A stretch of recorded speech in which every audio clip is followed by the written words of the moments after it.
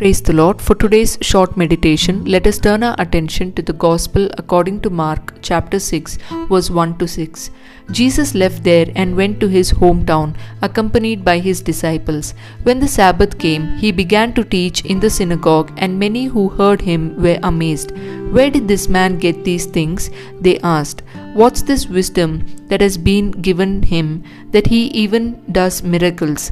Isn't this the carpenter? Isn't this Mary's son, and the brother of James, Joseph, Judas, and Simon?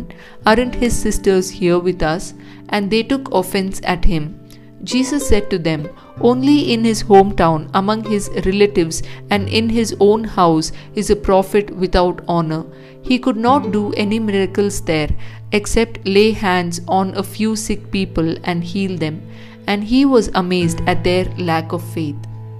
Now, throughout the Gospels, the four Gospels, when we look at the life and ministry of Jesus, we understand that Jesus went to different places and taught from the scriptures. He preached about the kingdom of God and he did many miracles.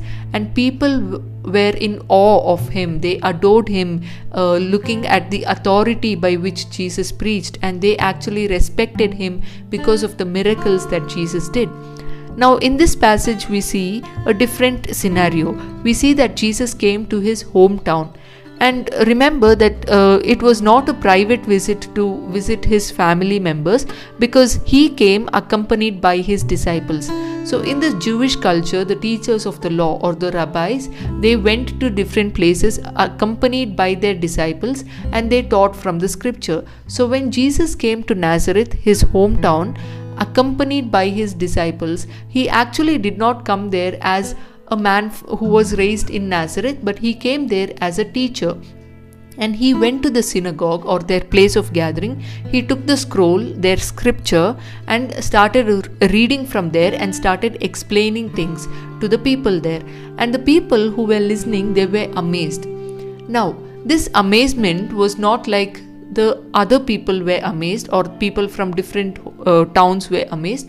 These people, they were amazed with contempt. That is to say, they were so familiar with Jesus that they could not accept the fact that Jesus had so much knowledge. So we see two reasons here. The first thing that they say is, "Isn't this the carpenter?" Now, they were so familiar with Jesus' work. He was a craftsman. He was just like any ordinary common man. He was not from the official line of the teachers of the law. He was not from a family that came from a very high religious background, or he was not from the royal bloodline. He was just a normal common man who was a carpenter, and that actually stopped these people from accepting Jesus' words. And the second thing is, "Isn't this Mary's son, and the brother of James, Joseph, Judas, and Simon? Aren't his sisters here with us?" So they knew his family so well, they knew his background so well, they knew him from his childhood. And this familiarity was actually breeding contempt in them. They could not accept Jesus Christ for what he actually was. They did not understand the reality that Jesus Christ was God who took the human form. Because of the familiarity that they had with Jesus, they actually were stopped, or that hindered them from knowing the truth. And then Jesus says, "Only in his hometown, among his relatives, and in his own house is a prophet without honor." And then we see that Jesus could not do many miracles there because of their lack of faith.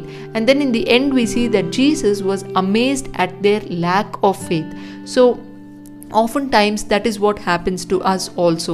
We are so familiar with the church traditions, we are so familiar with the sermons, that when the preacher takes the passage, we already draw lines to the conclusion of the sermon, and we often listen with contempt. We listen to the preachers or the pastors with contempt, thinking that we know everything, and that familiarity actually stops us from actually knowing the truth, or it stops us from knowing God for who He is.